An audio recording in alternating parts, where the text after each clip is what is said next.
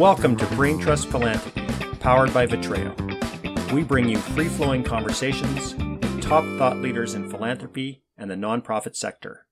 Sit back, relax, listen and enjoy as we share ideas and discuss topics that are important, timely, and we hope will transform the nonprofit world. Hello, and welcome to Brain Trust Philanthropy, powered by Vitreo.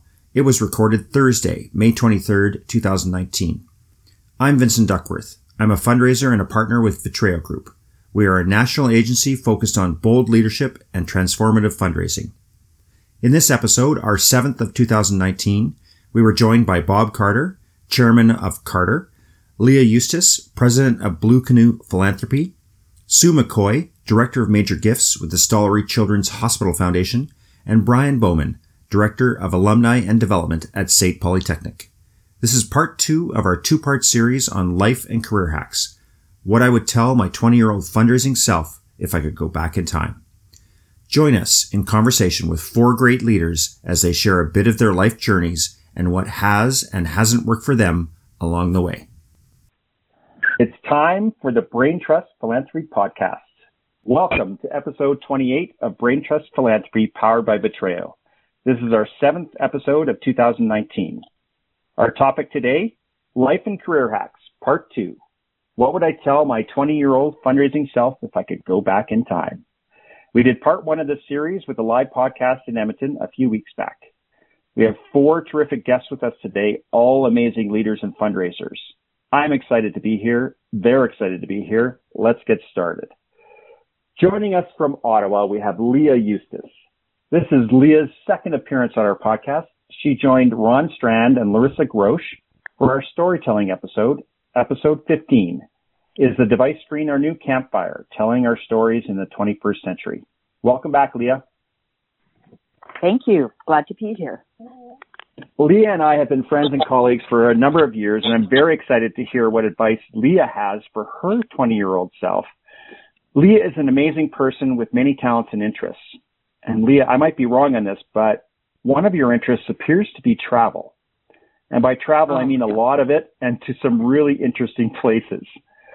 I'm wondering if you could take a minute to tell our listeners a bit more about your travel bug, why you do it, what it does for you, and where was the most interesting place you visited in the last 12 months? Oh, boy. Wow. I was really fortunate as a kid in that my parents really believed in travel and seeing the world. And, between my mom having grown up in France and my dad having been part of IBM and traveling all over the place on conferences, we just did a lot of it. And so all of us are travel bugs. My sister's just as much of a travel bug as I am. I love seeing the world. It helps me understand my own world. Meeting new people helps me understand myself. In terms of most interesting places in the last 12 months. You can pick more than one. Okay. One spot that I had never heard of and loved was the town of Marfa, Texas, which my sister, who runs an art gallery, she said, if you're going to be in Texas, you have to go to Marfa. I had never heard of it. I looked it up, and it's just the coolest little town, full of art galleries and art foundations, and in a town of, I can't remember how many, it's like 1,000 people or something. I just love finding these little out-of-the-way, non-touristy spots, and I would pick Marfa, I think, as my favorite in the last year. All right. Well, I'm adding Martha to my list.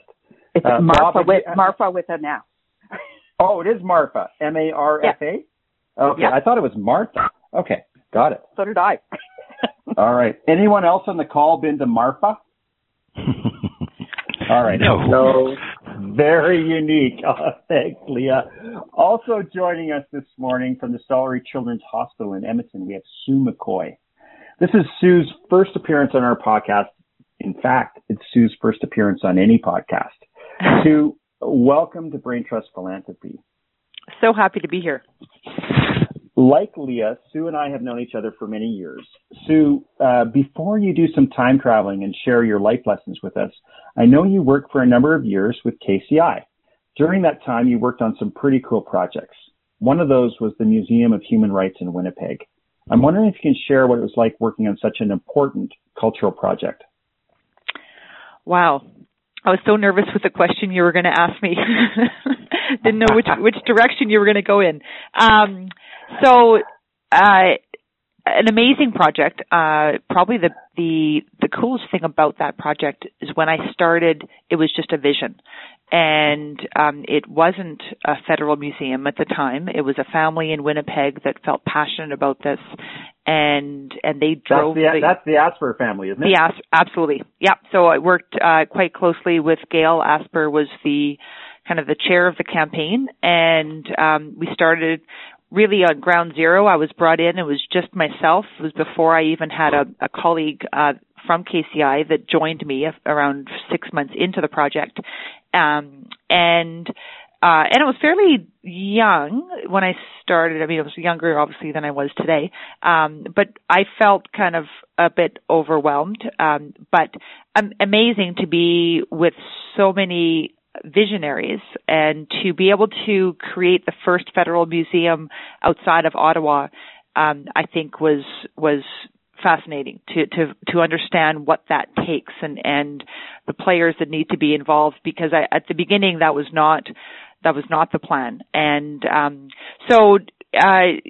from the working with the architects to figuring out what's going to be in this museum, because that was also we had many groups come to us that wanted to be involved in the museum, and what does the Canadian Museum for Human Rights look like, and what's Canadians, what's the history of Canada? And for me, I learned so much. I learned about so many different heroes that we have in Canada that I had never heard of, and kind of embarrassingly had not heard of. So that opened up my world. And we ended up raising over $260 million for that building. And it's amazing. So yeah, it was a fun project to work on. Well, thank you for sharing that with us. And of course, it's an amazing gift to the world that the Asper family, particularly Gail Asper, with her vision put together. And it's so great that you're able to share that with us. Has anyone on the call had a chance to visit the Canadian Museum of Human Rights in Winnipeg? Yeah, I have. It's amazing. Yeah. It's a great place to go. Brian, have you had a chance to visit there yet? I have not. I'd love to go, though. Yeah, architecturally, it's mind-blowing. Conceptually, it's mind-blowing. It's a real gift. And Bob, I don't know if have you been to Winnipeg? No, I have not. I've flown around Winnipeg in circling exercises, I think, but that's it. Okay. I've been to a lot of places in Canada, Winnipeg. Well, you got to put that on your list. It's a real gem. So thanks, Sue, for sharing that. And that's a good segue into our third panelist, Bob Carter, chairman of Carter and all-round Globetrotter. Like Leah, Bob has been on our podcast before. In fact, Bob was our guest on our second episode. The topic, and he still blames me for this because I put an American on our panel. The topic was philanthropy in the era of Trump. Bob was joined by Sharon Batch from Edmonton and Jocelyn Daw from Calgary. It was a great show. Welcome back, Bob. Thanks. I'm glad to be here. And, I will get you one day for that, but it was the remarkable thing is you're still podcasting, so I feel okay about all of that. Oh, that's great. Fun. Bob, you are likely the most, how do we say this, chronologically enriched guest we have on our show today. I love that. That's so nice. We can't wait to hear what you would say to the Bob Carter who's just starting out in his fundraising career. But before that, though, like Leah, you appear to be a constant traveler. In fact, I believe you are calling in from Budapest today and after having been in Geneva yesterday. Yeah. Maybe you can tell us a little bit about what brought you to Europe this spring. Yeah. Well, I've been working internationally for quite a while.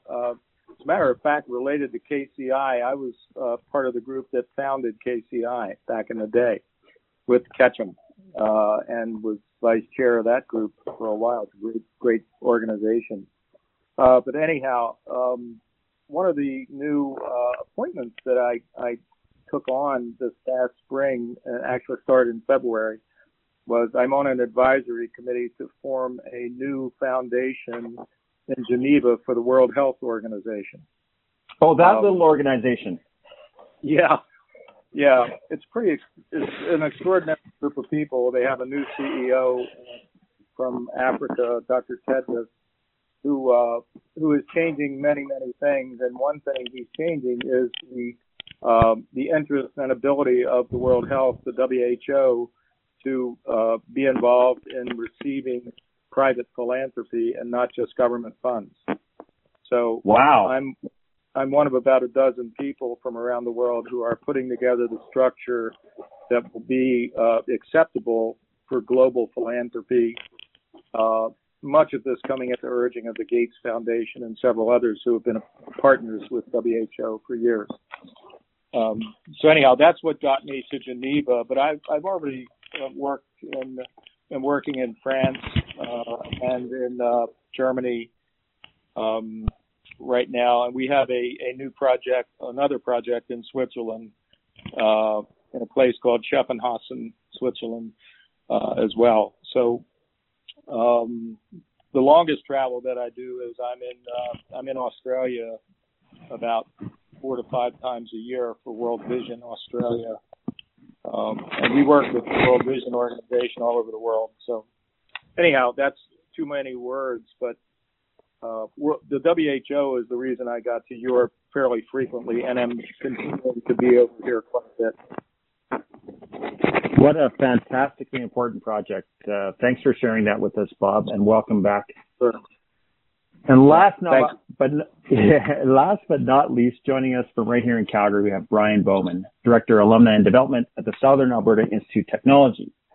Like Lee and Bob, Brian is a returning guest. Brian has Bob beat, however, as Brian has the distinction of having been a guest on our very first show, recorded and aired in March 2017. Welcome back, Brian. It's been too long.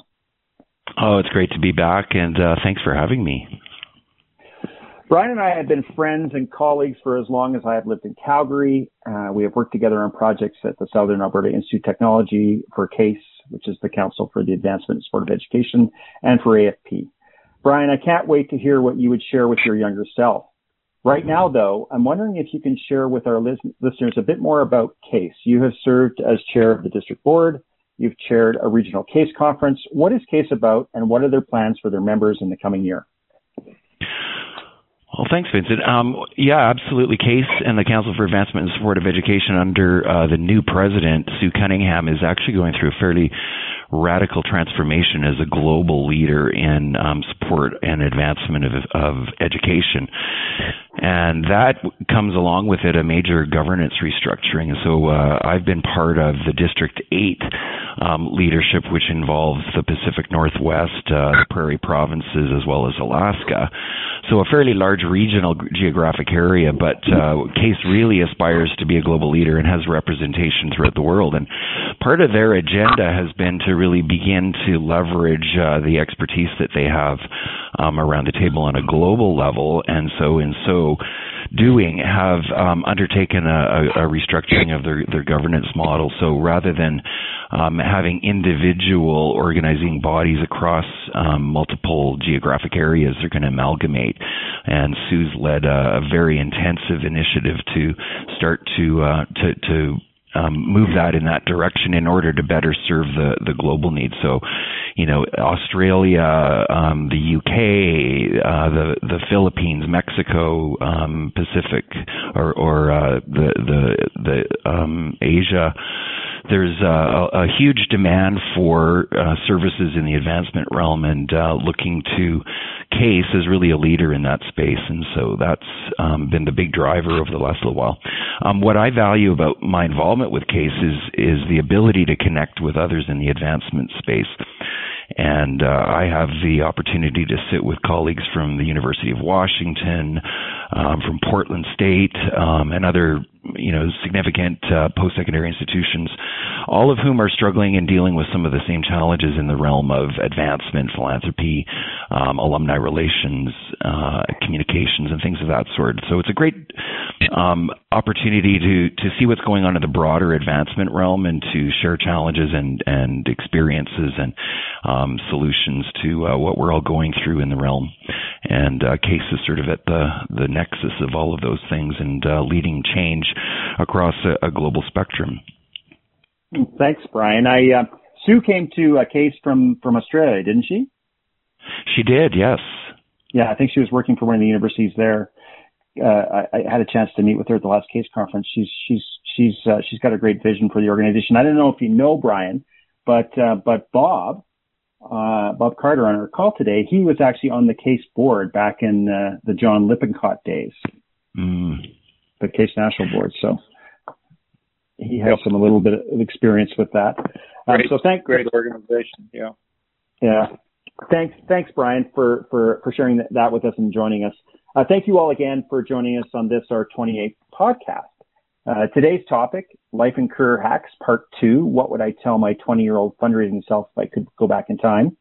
This topic has been a winner from the get-go, and we proved it a few weeks ago in Edmonton at our second annual live podcast. Joining us then were Tony Myers, Mike House, also from the Stoller Children's Hospital, Jane Potenche from the University of Alberta, and Jen Pantelek, the CEO of Junior Achievement of Northern Alberta. As I mentioned 2 weeks ago in part 1, I've always enjoyed listening to life lessons. It's how I learn. We're all going to learn something in the next 40 minutes or so. So let's get this conversation started. And I can think of no one better suited to kick this off other than Bob Carter. Bob, can you start us off? If you could go back in time, what would you tell your 20-year-old fundraising self? Well, Vincent, that's really... is it because I'm the farthest away today? Yeah. Or the oldest, one or the other. Chronologically enriched is our preferred term. Yeah. I love the term. I'll use it tonight.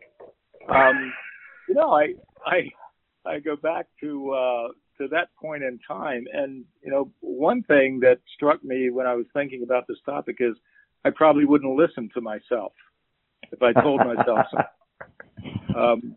Because I pretty much thought I knew a lot and knew a lot of where I was headed and what I would do.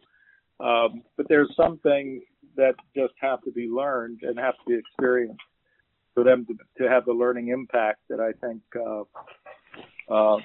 they should have and would have. But looking back, there are things that I wish that I had pre-life experience in, or someone had clued me in on, I guess.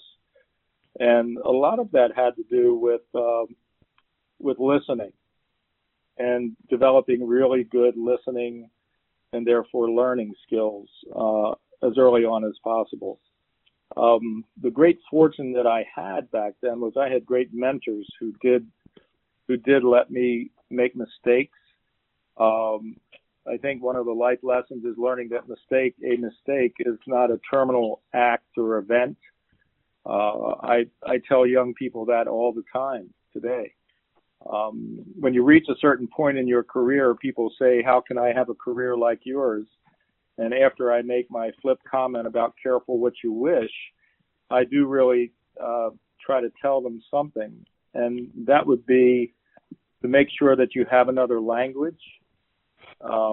And I was fortunate in that I developed French early on, and that has carried me through the international work that I've done. But also, I would advise any 20-year-old or 25-year-old even to get your information from at least one foreign source every day, in addition to those that are in your own country. And that means for maybe Canada and the U.S., it's the BBC, or maybe it's Al Jazeera, maybe it's, another one of the strong media platforms out there. But don't just listen to all the noise that's surrounding you at home or in those areas. Get other views of the world and develop a more global view. And that's part of the listening process. the other thing I would say is try to develop early on principles, and this is something my father taught me. Principles are more important than opinions. And that was kind of a life thing that, I'll be honest with you, I didn't know what he was talking about at 15. But then at some point later in life, I realized that there was so much wisdom in that, and that helped me develop acceptance and other things. So I think it's so hard to predict what the future will bring. I've been in this industry for 53 years now.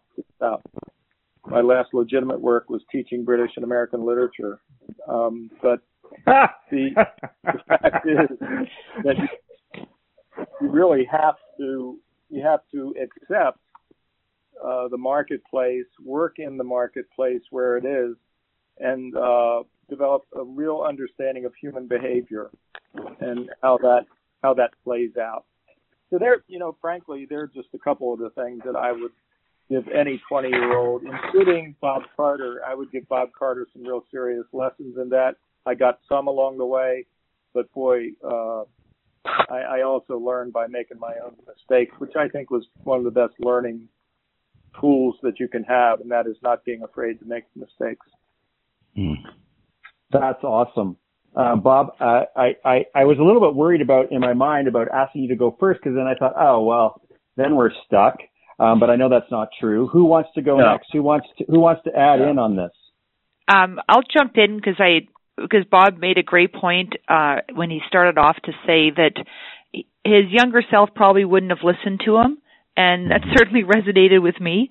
When I was thinking about myself in my 20s, I was really a late bloomer. I was not a very emotionally intelligent 20-year-old.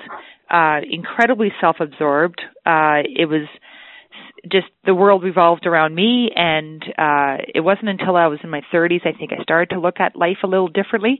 The interesting thing is I'm seeing this self-preoccupation in my 10-year-old daughter, and I can tell you it's not fun. It's not pleasant to be around, and it makes me think, wow, I must have been just a nightmare to have worked with or to have lived with back then. But so on that note, I probably wouldn't have listened to myself. I also don't think that I deserved any wisdom back then because, again, as Bob mentioned, I think it's important to fall down, and I fell down many times, and it was by having those mistakes that I really was able to learn resiliency and that character that I've been able to build, I think has served me quite well and has led to some of the success I have had is by falling down and I'm continually falling. I'm still falling to this day.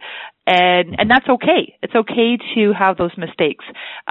So aside from me not listening back to when I was, 20, I wouldn't have listened to myself, but I still have advice. And there's a couple of things I'm thinking of. Definitely listening more was one of the things I was thinking of as well. Patience is a big thing. I've struggled with having patience over the years, and, we've heard the whole idea is that it's a marathon, not a sprint. I so badly wanted to achieve everything in my 20s and climb the ladder and do it all. And, I think I missed out on a lot of opportunities because my head was down. I was focused, and I didn't necessarily look around me and to see that there maybe were some other ways and to take time to work through this. The other thing, and I won't go on after this, but the idea of I felt like I apologized a lot for who I was because I felt like I needed to be the person that I was supposed to be. And it hasn't been until, the last 10 years that I've realized, you know what, I actually am really good the way that I am. And if it doesn't work for the situation or if someone doesn't like it, then so be it. So that authenticity piece, for me to dive into that and to truly be who I am has been amazing. And I think had I done that 20 years ago, it would have made a big difference. And yeah, I apologized a lot, and now I don't apologize, and I'm much happier. and I think people are happier around me. So that's awesome. I had to laugh, Sue, when you said, I had no EQ and I was self-absorbed and was self-preoccupied. Well, with all due respect and no intended offense to 20-year-olds, that describes almost every 20-year-old we all were, or the ones that are out there. So I wouldn't feel too badly about that. That was great, Sue. Who wants to tag on to what Sue had to say or Bob had to say, or weigh in with some other stuff? Who wants to go next? I'd love to jump in. Jump in, Leah. Leah. For the sole reason that I was not a self-absorbed 20-year-old. I can't wait to hear this. Wait a second, I pull my chair up closer. Yeah, well, and it's sort of complicated, but I, at the age of 20, had no confidence. Everything I did was to please other people, not myself.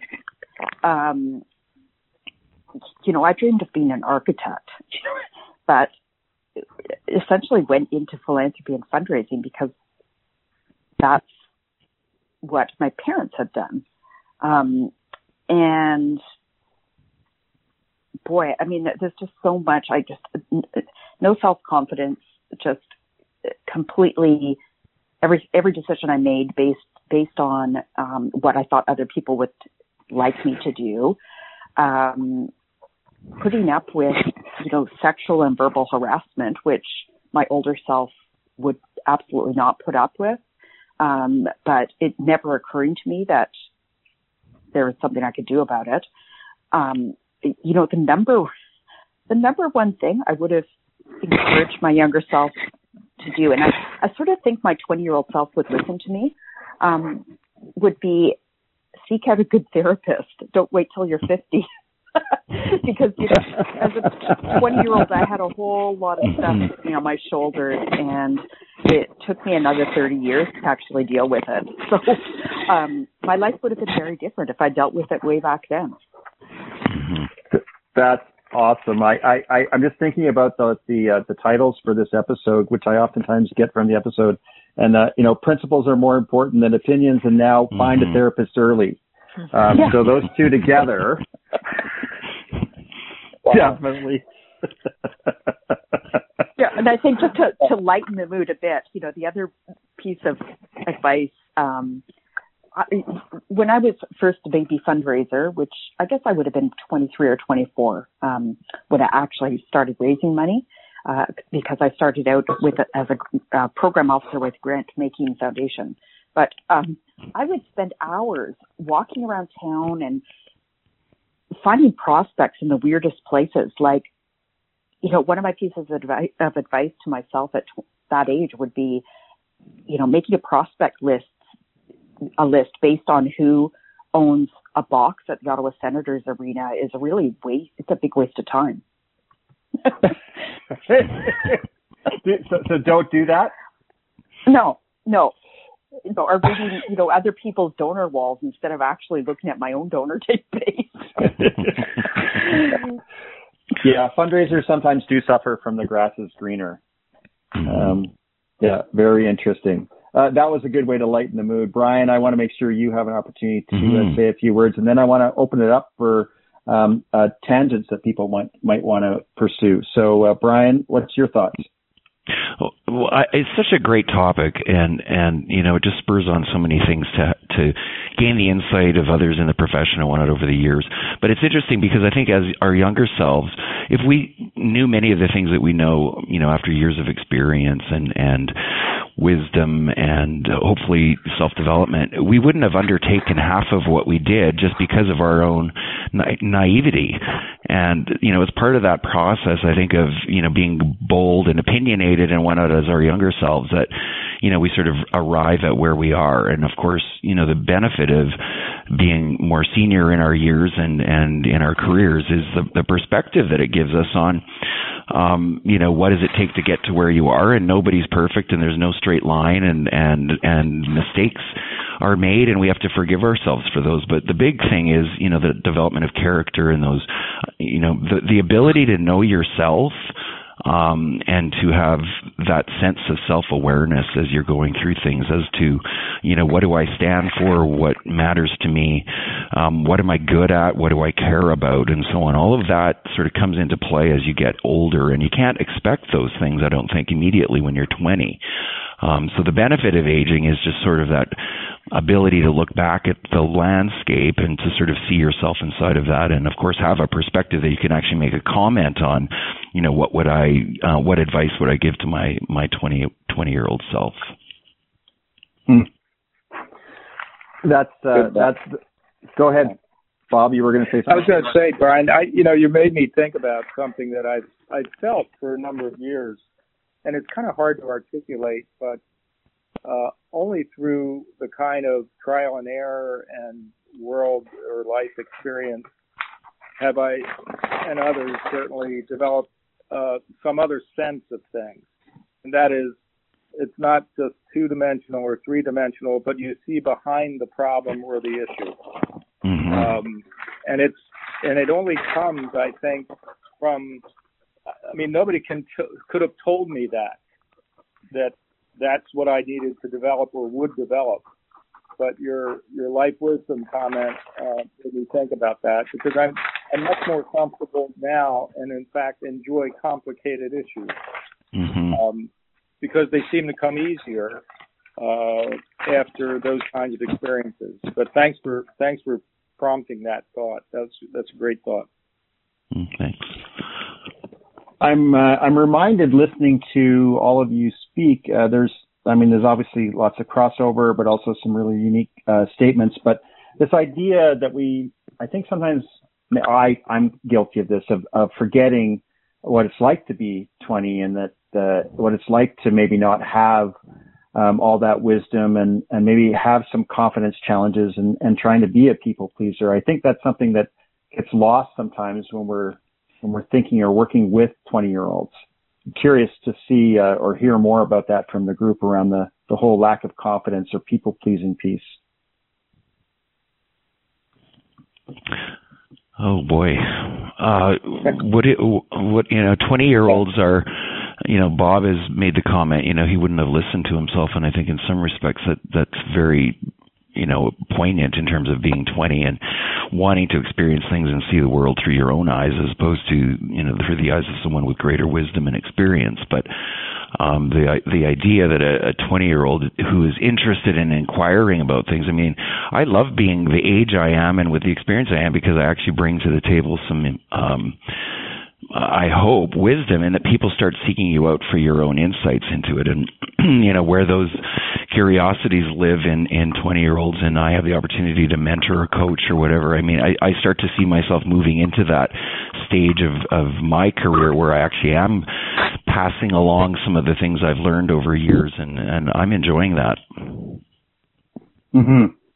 Well, let's turn it around. Go ahead, Bob.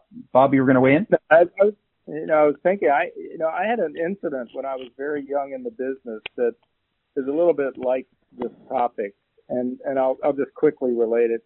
I was an associate director of annual giving at Johns Hopkins, and of course, you don't get the top of the line job as the associate, which is below assistant or whatever it was. I was as far down as I could get in annual giving, entry level, and I was in charge of phonathons. They were starting phonathons. And I thought it was so depressing because the phonathons focused on calling people who never gave. That's who they called. And my job was to recruit people who were good people to come in and beat on bad people to try to give. And it was just this thing. I hated them. I just hated them. I didn't want to go to work on phonathon night. It was terrible. My boss went to Europe. The director of annual giving went to Europe, and I was sitting at my desk saying, what if we called all the good people and got them to give 50% more? And I bypassed my boss, and I called the chairman of annual giving, and I said, what do you think about this? Which took a little chutzpah because I was doing an end run, and this person liked it. And that person said, let's try it with 2 classes. And so while my boss was away, we tried it, and we raised more money than we'd ever raised or thought of raising in any phonathons ever by asking for increased giving. The increase was more than the combination of all the annual giving, calling deadbeats every year. So anyhow, my boss came back, and he was livid because it wasn't his idea, principally, and he kind of yelled at me. But then the chair came in and said he wanted to change all of the phonathons the next year to the way that we did that one test pilot. So, actually, I don't know why I did that when I look back on it, other than I was so depressed with the way that things were going. But I had, I would tell young people, any 20-year-old, you have to follow your instincts too, because I didn't have enough experience, but I knew what my gut was telling me about human behavior, about how bad everybody felt at those nights. We had to give them a lot of beer to come in and make the calls. It was terrible. Just to dull, to dull the depressed senses. Yeah. That's called resilience training. 20-year-olds, you have a good idea, go out and try it. Yeah, well, that's a great segue into one of the things I was writing down on my pad of paper here was what are the things that the group just loves about working with 20-year-olds, and that you hit the nail on the head with that one, Bob, for me. That's fun. And that they don't know enough to fall into line sometimes, right? And that really can be quite helpful. So I'm curious to hear from the group, and maybe Sue or Leah, you might have some thoughts on this. Yeah, no, I would jump in and just say really briefly, I love being around the energy of 20-year-olds. I don't have that anymore. And I just you just climbed a mountain in Colorado. Come on. Well, not like when I was 20. I was huffing. But I feel 20-year-olds these days they're full of passion and full of ideas. And sometimes we don't listen to their ideas. We sort of dismiss them. But they're thinking outside the box, and they're living completely different lives than we did at age 20. So we can learn as much from them as they can learn from us, that's for sure. I was going to say as well, I love being a mentor, and not only for what I value, the value that I feel I can share with the younger people, and I've mentored older people as well. But I find the people in their 20s that I'm working with, I get way more value, I feel, in mentoring them for what I learned. To Leah's point, I learn so much from them. What I admire and what I see in this younger generation is a sense of fearlessness, where they're passionate, as Leah said, and they move forward. And that, to me, I admire, because I don't know that I had that when I was in my 20s. And just this desire to push forward, regardless of whether it's part of the norm or not.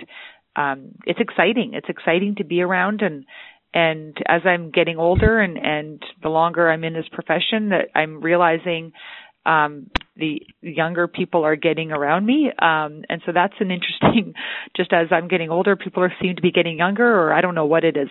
And then also my ability to stay up on technology is getting less and less. So I used to be that person that people would come to me for any kind of computer issue. I don't know when that changed, but it has changed, and now I'm going to them. So that's been an interesting evolution. I have to share, because this is it. I'm staring at it right now. It's a quote that I have on my desk, and it speaks to what I think is a great quote. And whether you're young or old, it's a quote from Winnie the Pooh, Christopher Robin. It's always remember you're braver than you believe, stronger than you seem, and smarter than you think. And then that's part of the book. And then down below, I've got another just added to the quote, and it says, "And twice as beautiful as you ever imagined." And that was one of the things I wrote down when I was thinking about what would I tell my younger self. And I think just in a superficial way, I would tell myself, you are way better looking than you think, because you look back at pictures now and you're like, oh, what was I thinking? So yeah, I think we all look better, but maybe not. I'm going to use that. Yeah, it's a great one. You're way more beautiful than you think. That's great. So I do find the energy of the next generation to be super invigorating, and I agree with you, Sue. I really get a lot out of mentoring, and not because I'm downloading knowledge, but because oftentimes I'm being sparked and challenged by the thinking level that goes on with this generation, who just seem to be brought up going, "Yep, your opinion matters a lot. Go ahead and share it," and they do.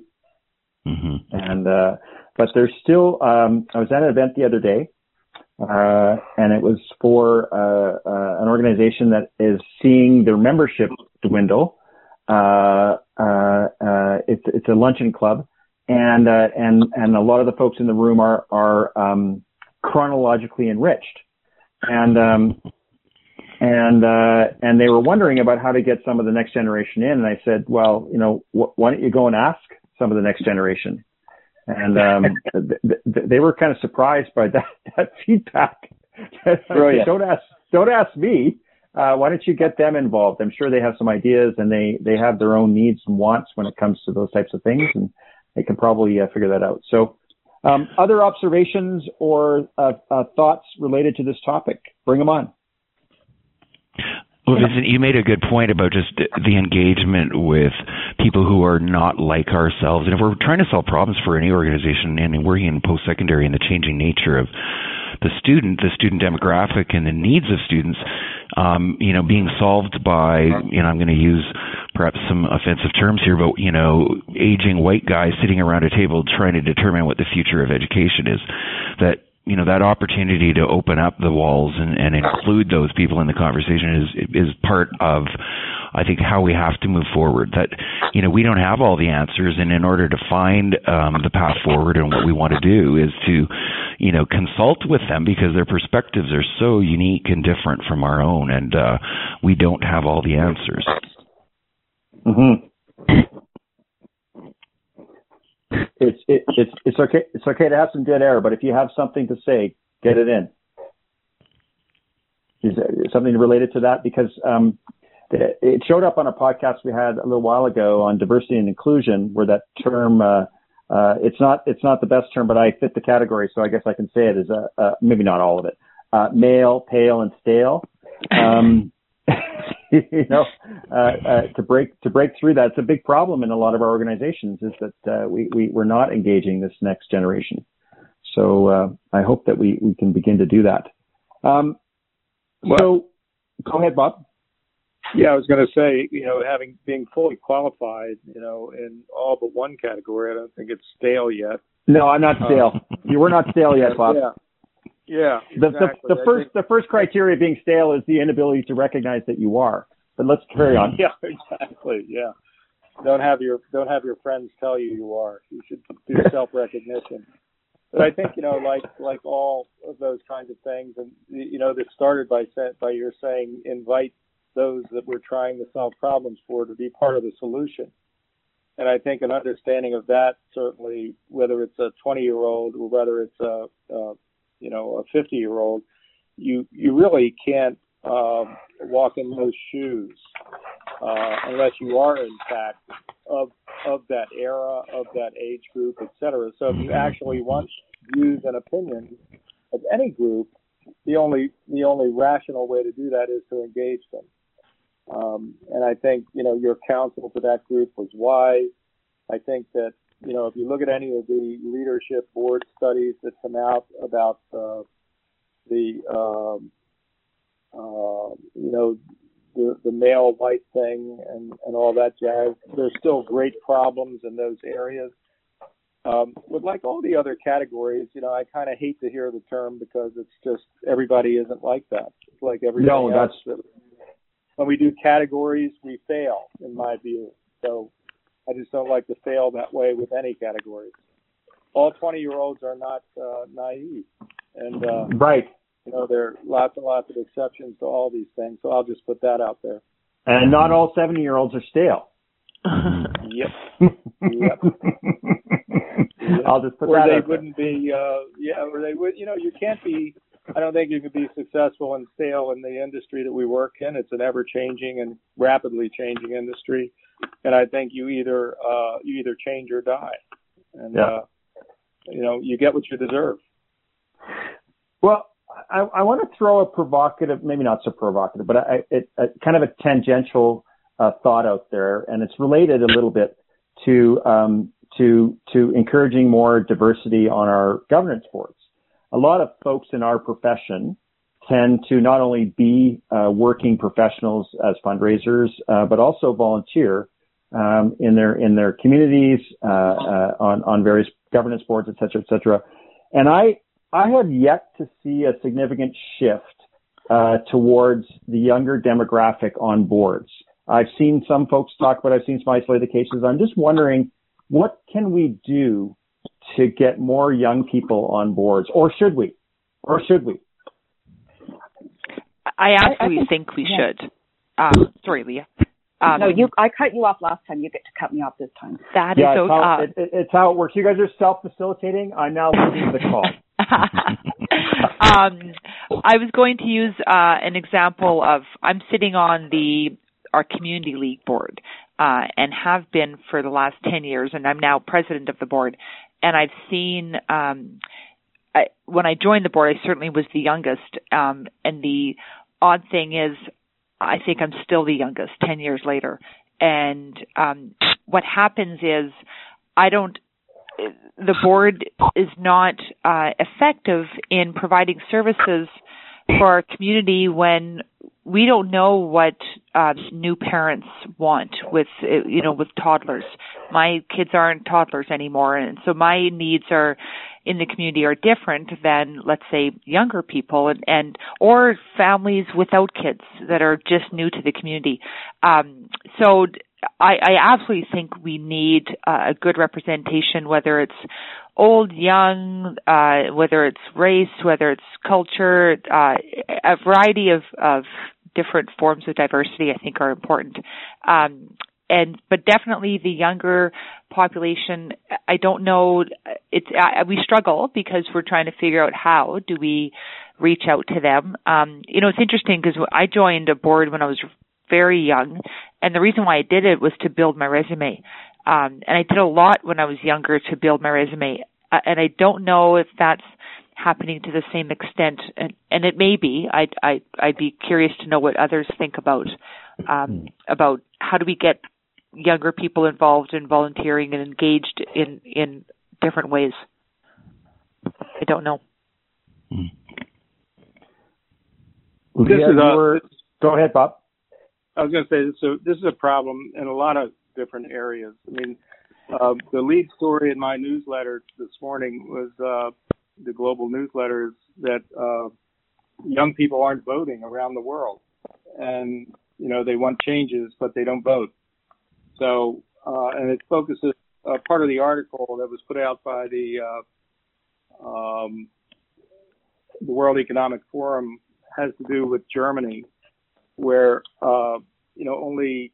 they've said only 28% of the 18 to 24-year-olds vote, and over 54 years of age, 51 to 52% vote. So, where is the problem? Is it because they're not encouraged to vote, or they want to make change in other ways? It's a little bit off of the governance thing, but I think there's a behavior thing here that maybe have to do with, we mentioned confidence, we mentioned some other things and all that. So I don't know exactly what the solution is, but there's some behaviors in other areas that are very similar to the problem we have in governance areas. And I think when we look at the requirements of governing bodies and governing boards and the new complications of that, then a lot of people, a lot of young people are not terribly interested in that. I've had that discussion with some people who are younger, and getting themselves to be confident enough to take on responsibility for that is it's going to require a whole intentionality that I don't think exists right now. I don't think it exists either, and I also observe that governance is one of the single largest issues in our sector. Mm-hmm. Yep. And, go ahead, Leah. We're stuck in a lot of traditional models of how we organize people and how we organize our organizations. And, young people these days are disrupting that. And if we're not open to that kind of disruption or questioning or, finding of places where they can make an impact, well, we're just, I don't know, I feel like, the traditional kinds of ways of governing ourselves are just out of date in a lot of ways. Yeah, and I do think we need some of the next generation to help us reframe what the new governance structures might look like. And maybe if they're reframing them, they might want to participate in them. They should. And, Vincent, the business, the corporate model that was developed, that's used in many, many parts of the world, including the U.S., some in Canada as well, was developed in the 1800s as a vertical model for governing people, for managing people. Right. And, governing bodies have taken on that same vertical model, whereas, for example, my company is a horizontal company. There are more and more horizontal companies. We have non-competition among the various consultants in the firm. They pick their own titles when they join our company. We don't title them. And that model that was created for the Industrial Revolution in the Western world should be taken out and beaten down flat, in my view, and that includes governance. Yeah. Because we need a different model there, much more horizontal, in my view. Well, I knew that we were going to end up on a big idea. So I'm glad that we got there. There was lots of great stuff to talk about today, but I'm also mindful of time. And I want to give everybody a chance to share with our listeners, some of their own, thoughts, what's going on in their lives and what they want people to remember about this. So I want to thank all of you for taking the time to have this conversation. We never have enough time. I guess we should do a marathon podcast. I'm not sure who would listen, but it'd be fun for us. But I do want to thank all of you for joining us. But before we go, I want to give each of you an opportunity to share with the listeners. You can tell us something that's going on, an event, an activity. Just remember, this is coming out in July, so events in June require time travel to attend. If you talk about them now, so I'll turn it first to you, Brian. What do you want the listeners to take away from today, or what do you want them to hear about what's going on in your life? You have the floor. Oh, thanks. Well, there was one piece of my reflection on my life and what I would do differently. And very briefly, I don't want to get into too much detail, but I was a 10 o'clocker in elementary school, and that was an experiment to see if starting late had some kind of benefit to education. Well, you know what? I continue to be a 10 o'clocker. And I mean, I'm using that word as a metaphor, but the advice I have that I wouldn't mind sharing with the audience is that you should invest in good sheets and ensure that you get a good night's sleep. Because a lot of the work that we do tends to happen in the early hours of the morning. And if you lose an hour in your morning, you're going to spend the whole day looking for it. And so my lesson over the course of my life, and I continue to struggle, but I'm making some progress, I'm happy to say, is use those morning hours and make sure that you're rested and get a good night's sleep. That is great advice, even on the good sheets. Thanks, Brian. Absolutely. All right, Sue, you're up.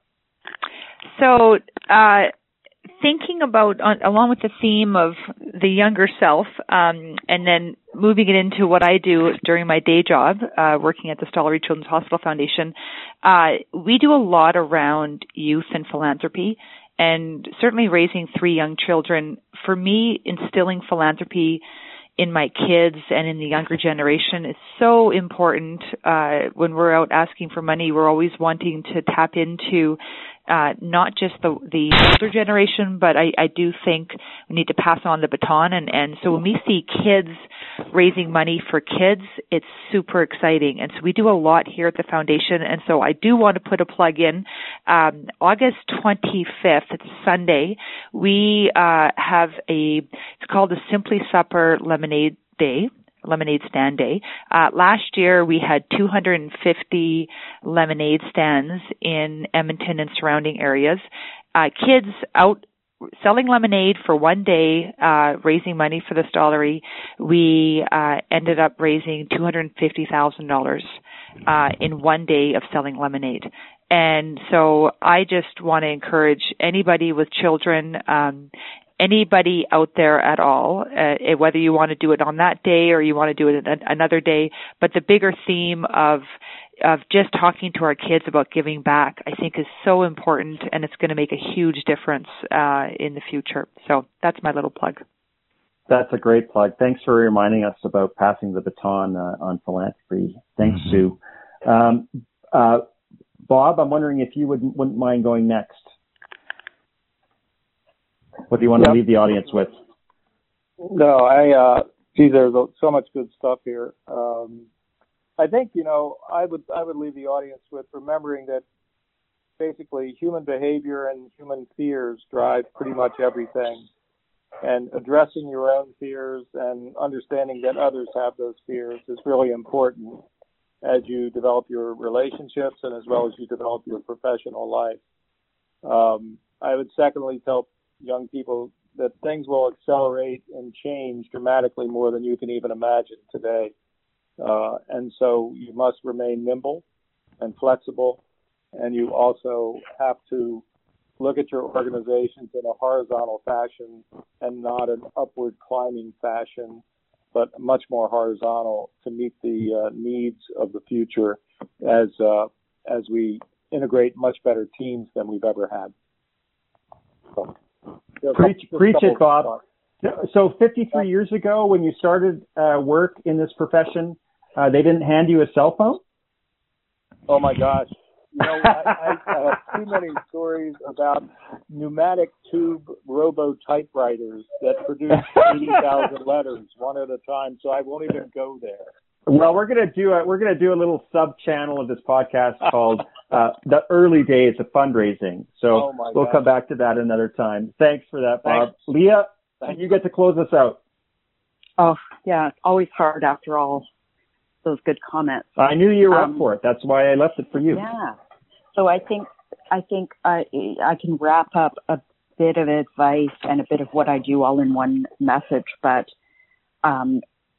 stories are everything. I now spend most of my time writing and storytelling in philanthropy, and ironically, that is something I grew up doing. I grew up writing stories. I wanted to write novels, and then I put it aside for many, many years. So I've kind of come back to something I loved to do as a young person. And, so it was around the age of 20 that I put it aside to focus on career and so on.